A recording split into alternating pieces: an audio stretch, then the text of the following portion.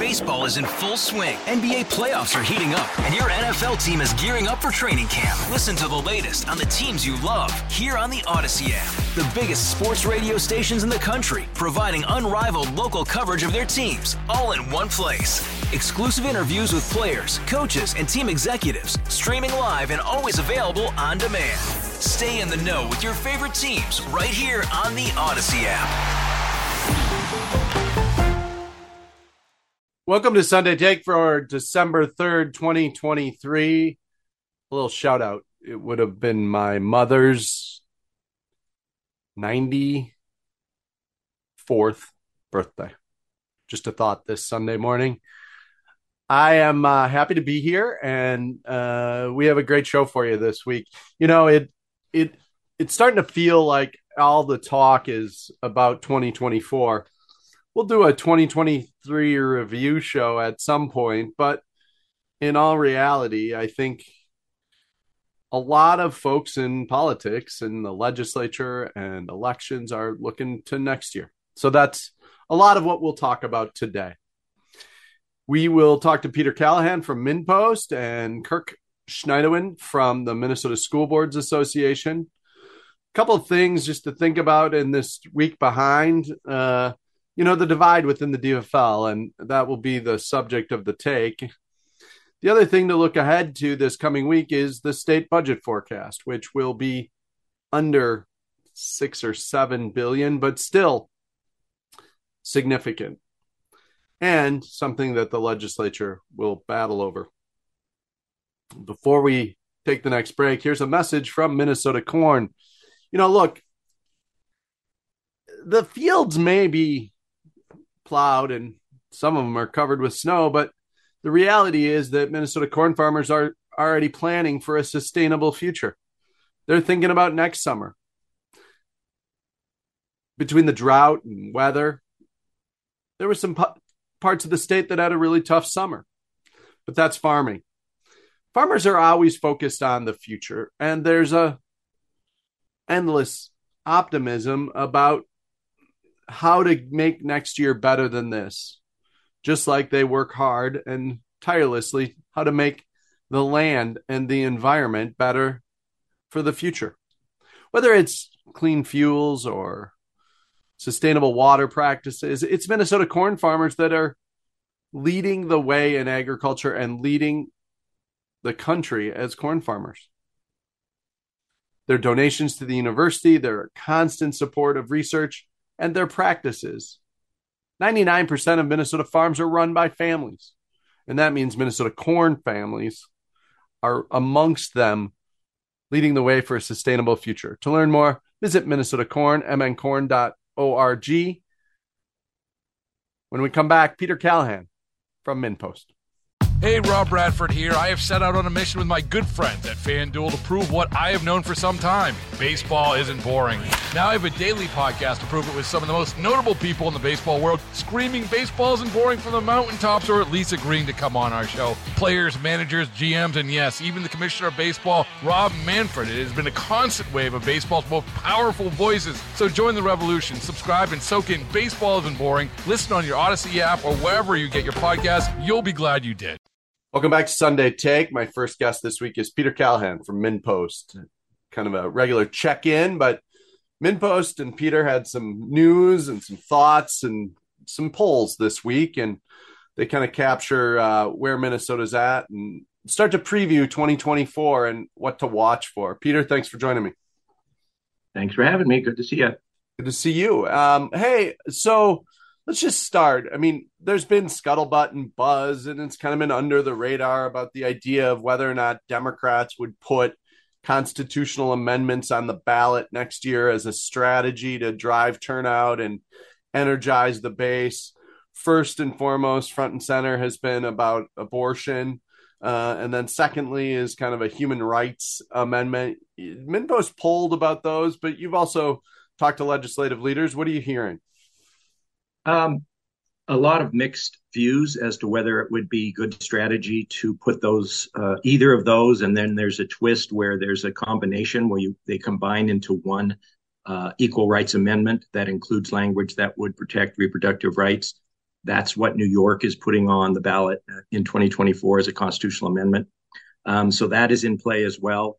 I just think they are leery of it on a number of fronts. One, they have codified probably the most sweeping abortion rights of any state into law in Minnesota. I think that's what kind of drove down a little bit our poll results. We had 55% saying they would support a constitutional amendment, but we prefaced the question by saying they did this during session. I think you had certain people going, well, if it's already in statute, maybe that doesn't make sense. So that number of 55 was kind of low compared to when we polled just strictly on support for the right to an abortion. The Equal Rights Amendment also has implications that could introduce transgender politics into the 2024 election, because there is language for sexual orientation, sexual expression. And I think there's some people who are nervous about introducing that issue into the election. And finally, they're expensive. Millions of dollars you would have to spend, even if you think you're going to win, because you do have to educate, you do have to get people to vote on that issue, because you can defeat a constitutional amendment by just not voting, because you need a majority of those who voted in that election. So there's a lot of people who are leery of it. Leadership seemed very equivocal. Whenever they give you we need to talk about this in caucus answer, that means that they don't know that it's a good idea. So our poll showed that we thought the poll results thought they would pass. But poll results thought the marriage amendment was going to pass in 2012 as well.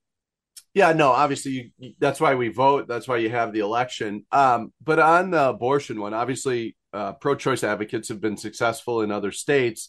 But you juxtapose that against where we're at in Minnesota. It would also seem that resources coming to Minnesota, when Minnesota is protected, probably isn't going to change anytime soon with Governor Walz and a DFL Senate or House. And I think Minnesota Republicans have kind of learned that this probably isn't a winning issue after the 2022 governor's race. Do you think Democrats want to spend their resources in other ways to try to, maintain the House and, find other fights to have in the state? Well, yes, for sure. They would like to use their money as best they could, but there's still an argument to be made, and I'll qualify this when I'm finished. That you drive turnout, that if you have that on the ballot, that in and of itself brings out voters who might not otherwise have voted next year. So it gives you a twofer. You're spending money on this thing that you believe in as a policy issue, but it could drive voters to the poll. Ken Martin, the chair of the state Democratic Party, said, listen, abortion is going to be on the ballot either way. If it's Trump or if it's Nikki Haley or whoever, it's going to be on the ballot. And Chris Chapp, who's a professor at St. Olaf, who I asked to look at the results, said, you're probably reaching the ceiling of what your potential turnout is. This is a presidential year next year. It would be hard to argue that there are folks who really care about abortion, but would only turn out next year if an abortion measure was on the ballot. So I think the thinking is that there really isn't a voter turnout element in the state of Minnesota, except for the other side. I mean, you could inadvertently have the measure on where you've hit your ceiling of vote, but there are sideline sitters on the Republican side who might turn out. It seems obvious that you would put it on the ballot if it's going to pass. These are things you believe in.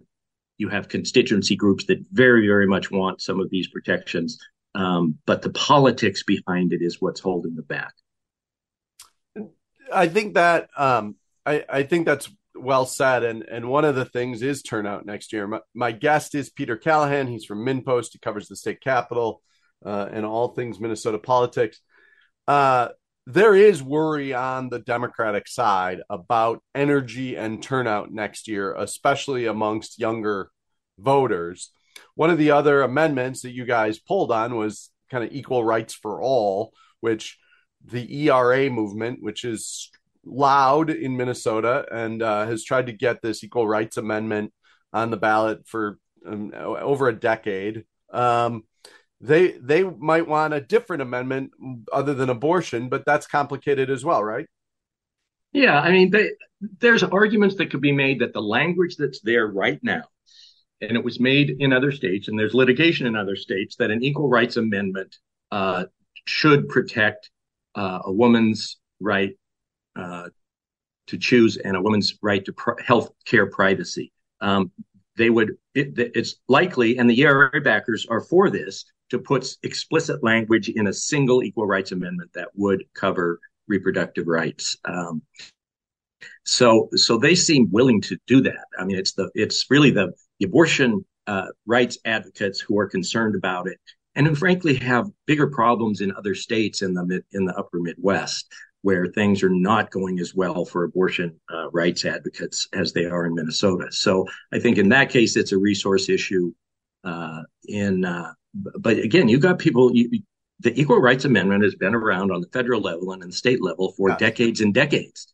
And Betty Folliard, who is sort of the ERA Minnesota person, said, I've been hearing for this message for years that now is not the time.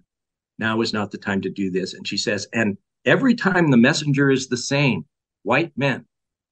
So Betty is willing to put some pressure, I think, on leadership that, who are they to tell women when is the right time and what is the right strategy to put their rights in the state constitution.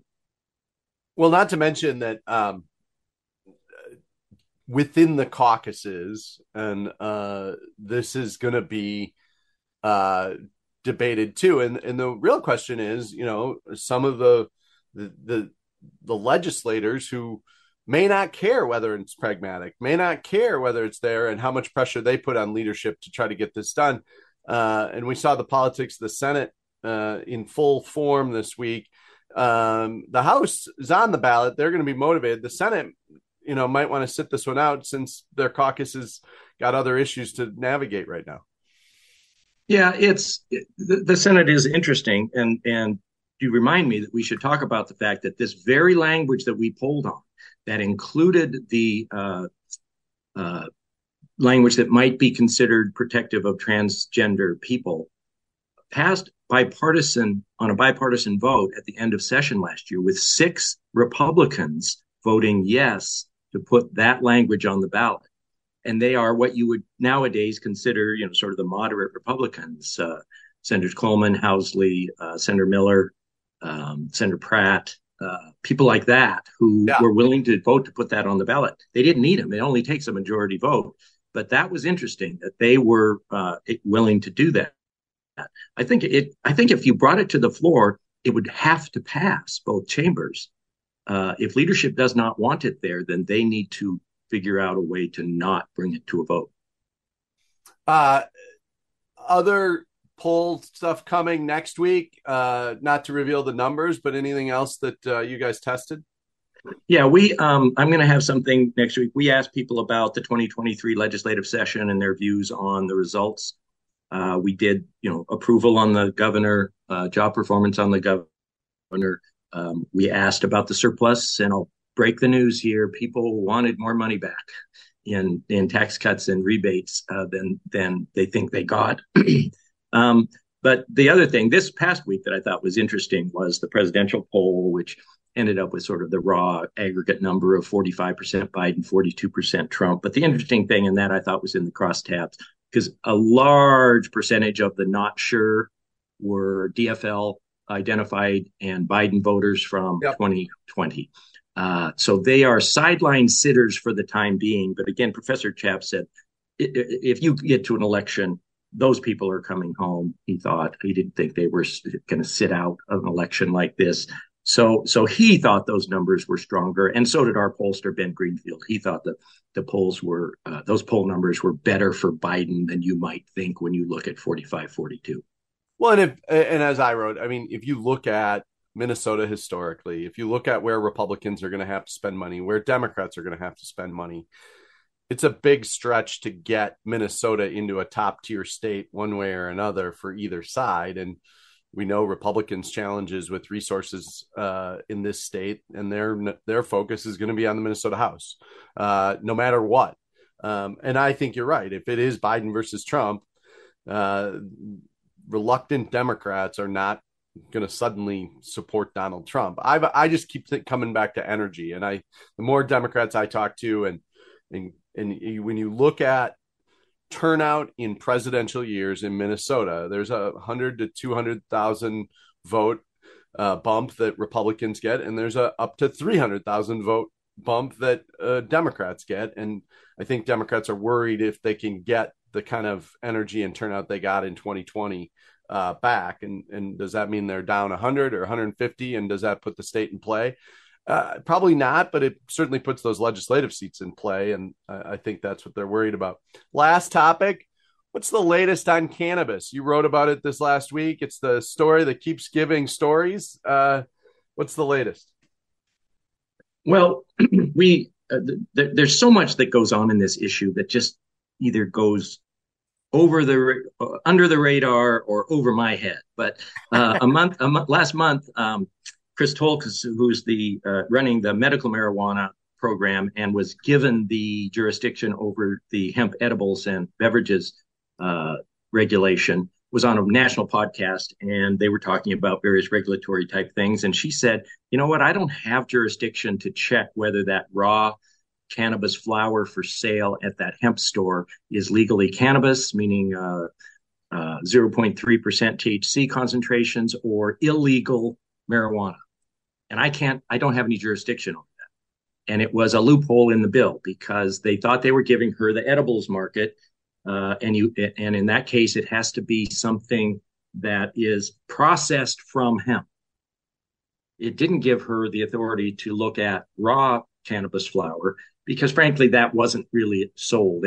There is some people who will smoke hemp for the CBD content of that, but there isn't enough THC in legally defined hemp to produce an intoxicating effect.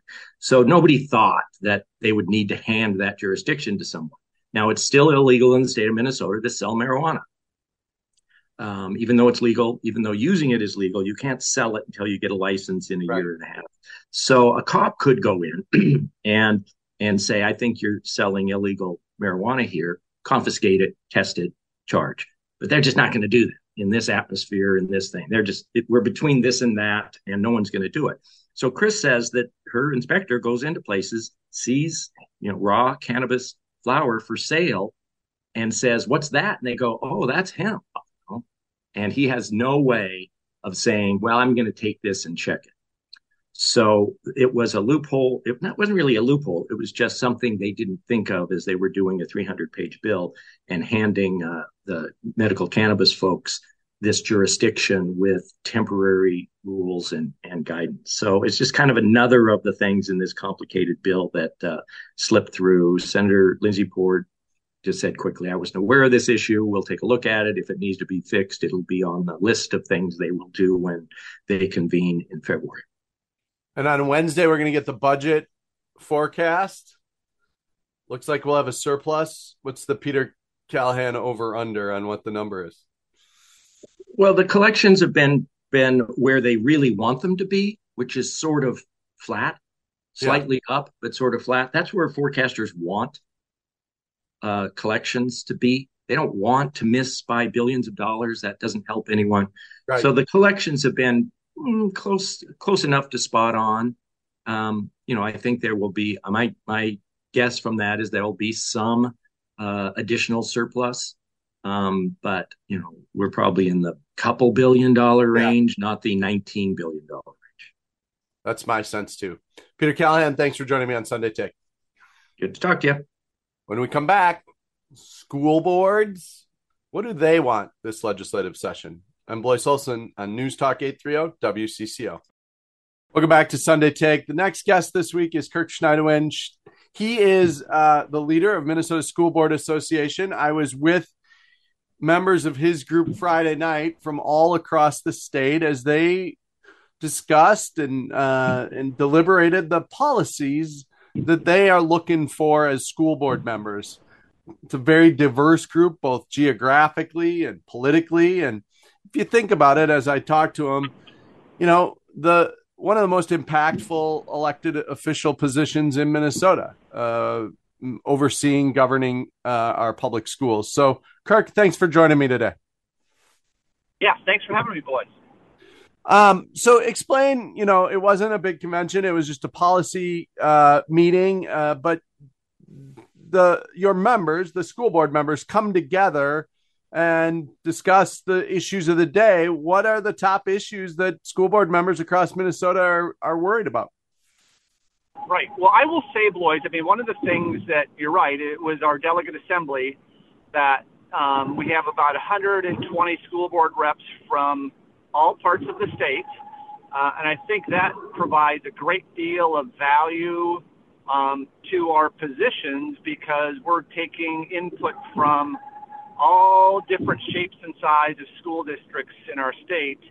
And then that gives us a pretty good marching order on what to go forward on. And we do that every year. And so this year was a good one as well. And so I think always when you're talking to school board members and school districts, they're always going to be focused on finance. And I think one of the things that we saw come out of the delegate assembly this year was about expanding our long-term facility maintenance dollars to use those in a broader way, more flexibility at the local level rather than being limited to what it says in state statute. So that was probably a big finance piece. I think the other piece is around looking at workforce shortage. That the group approved a position on a kind of a teacher apprenticeship model that is a little bit different than the traditional grow your own loan forgiveness. That would get those folks into the workforce or into the teaching force sooner and more practical experience. So those were two big things. And I think the great thing is as well that there's always it's always a good perspective for the MSBA staff and others to hear how important the local community and local decision making and local flexibility is to these folks. While they're in the seat, making decisions for their community, they want to be able to make the decisions that are best for their students and their communities, and they want to have flexibility in that.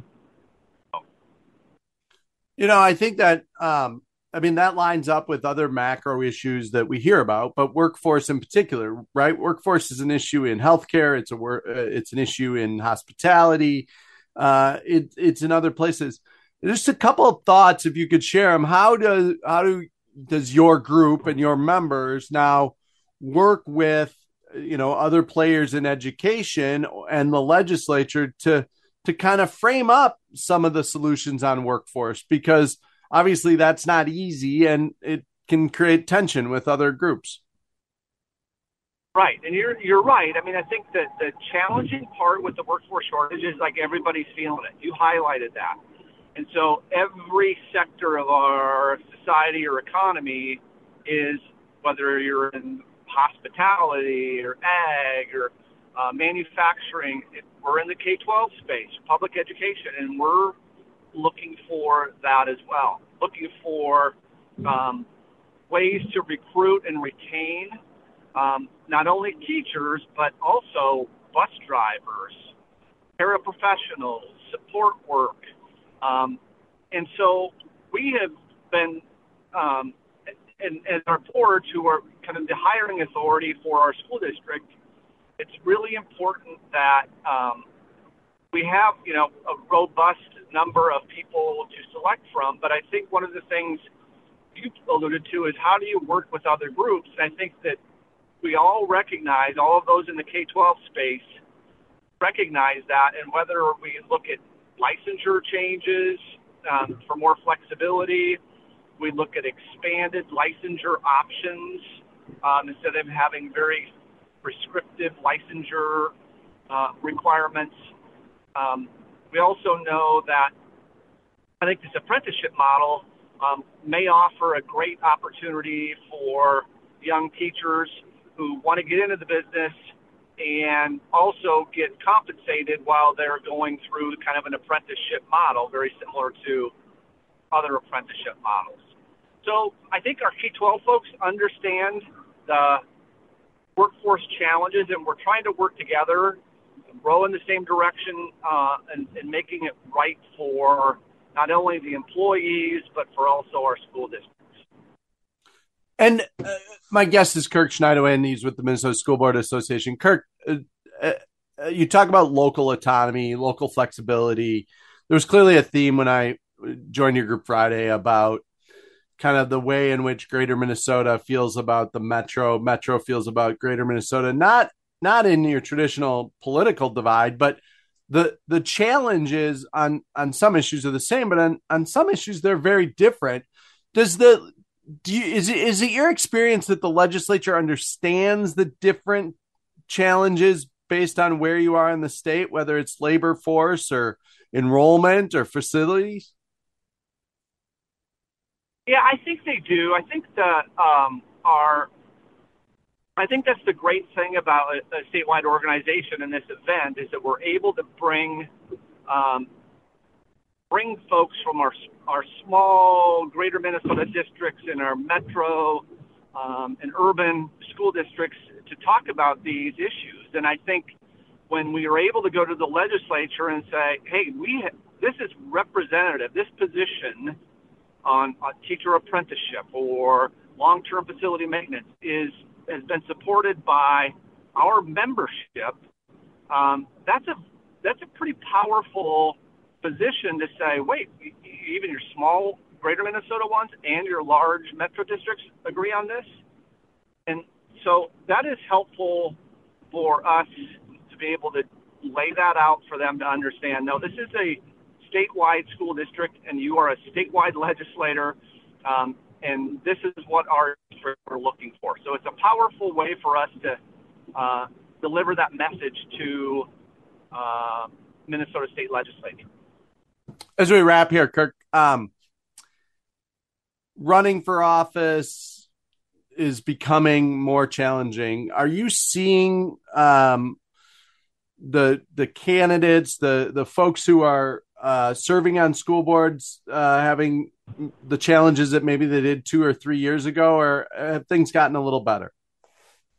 I would say the 2023 election cycle, where we only had about probably 50 school board elections, was probably in my conversations with those folks who ran, have never. I would say it's a different experience for them than they were in the past. So I think there's more fundraising. I think there needs to be a conscious effort about starting a campaign committee or whatever it is to be able to support you and help you. Do I think that is the direction we should be going in a nonpartisan seat that represents their community and their students and taxpayers? I don't think it should be a partisan issue, but it is turning into that, and I think our school board members are trying to navigate what that looks like, and I think 2024 is probably going to be a better indicator when all of the other issues are going to be on the ballot as well. Kirk, thanks for joining me on Sunday Take. I know we'll catch up soon. Absolutely. Take care. When we come back, the take this week in what else we got to watch in this upcoming legislative session. I'm Blois Olson. You're listening to Sunday Take on News Talk 830 WCCO. Before we get to the take, another message from Minnesota Corn. You look at the future and you see the need for sustainability in almost every industry. Agriculture is no exception, and Minnesota corn growers are the leaders. Whether it's at harvest, whether it's at planting, whether it's in water usage, they are working hard to ensure farming is strong throughout Minnesota to the future. You see, if their land is not healthy, if the communities are not healthy, farmers are the first ones to struggle, and therefore they continue to invest and make sure they put forth sustainable ideas, sustainable practices, whether it's funding research at the U or innovating in biofuels for cleaner airs. It is the corn farmers that are fighting for you. Learn more about Minnesota corn's sustainable future at mncorn.org. Hey, look, this week's take is really about the divide that we continue to see within the Democratic Party. Locally, it played out this week in the Minnesota Senate between Senator Omar Fateh, a DSA member, and Ron Latz, a longtime DFLer. It's playing out about Israel and Palestine, but it's deeper than that. And the challenges of Israel and Palestine are deeper than the one vote majority Democrats have in the Senate in Minnesota. You see, the divide is just the latest headwind for Democrats in the presidential race. Let me explain how. You see, younger voters have been key to Democratic victories, especially in 2020, especially in 2012 and 2008. And they may not be as energized by Joe Biden, and they may further be turned off by Democrats' divide on Israel and Palestine. You see, there is a generational rift, not just amongst Democrats, but about everyone in America. Younger voters are more supportive of Palestine than older voters are supportive of Israel. So you take that issue and then the impact, and it could de-energize a certain key constituents for votes. I gave the first big preview of next year this week, and the themes for next year are variables, volatility, and voting. In that order, the variables and the volatility that we know will come about are real. How we navigate them isn't, but one to watch is this challenge that Democrats have with younger voters. That's emerging. It's growing. Now, if it's Trump versus Biden, maybe they come back. We're 11 months away, but maybe they don't. And maybe we need to make sure that we watch this. Why does that matter in Minnesota? Well, it matters because I don't think the presidential race is in play here, but if there is lower turnout, it could have an impact on those House races. And we know the thing that everyone is watching next year is the battle for the Minnesota House. It's the Republicans' one chance to take back some control of Democratic power, and the business community and others are going to throw millions of dollars at trying to do that. And so in statewide races that are won by tens of thousands or hundreds of thousands of races, in local races that can be 200 to 400 votes. And that indeed could turn off and put legislative seats in jeopardy for Democrats. That's an early preview of another thing to watch in 2024. I will be back with Vanita Monday through Thursday at 6:20. Sunday Take will be here next week. And as always, you can follow us at fluence-newsletters.com. Sign up for the Morning Take or any of our newsletters. I'm Blois. See you next week. Baseball is in full swing. NBA playoffs are heating up, and your NFL team is gearing up for training camp. Listen to the latest on the teams you love here on the Odyssey app. The biggest sports radio stations in the country, providing unrivaled local coverage of their teams, all in one place. Exclusive interviews with players, coaches, and team executives, streaming live and always available on demand. Stay in the know with your favorite teams right here on the Odyssey app.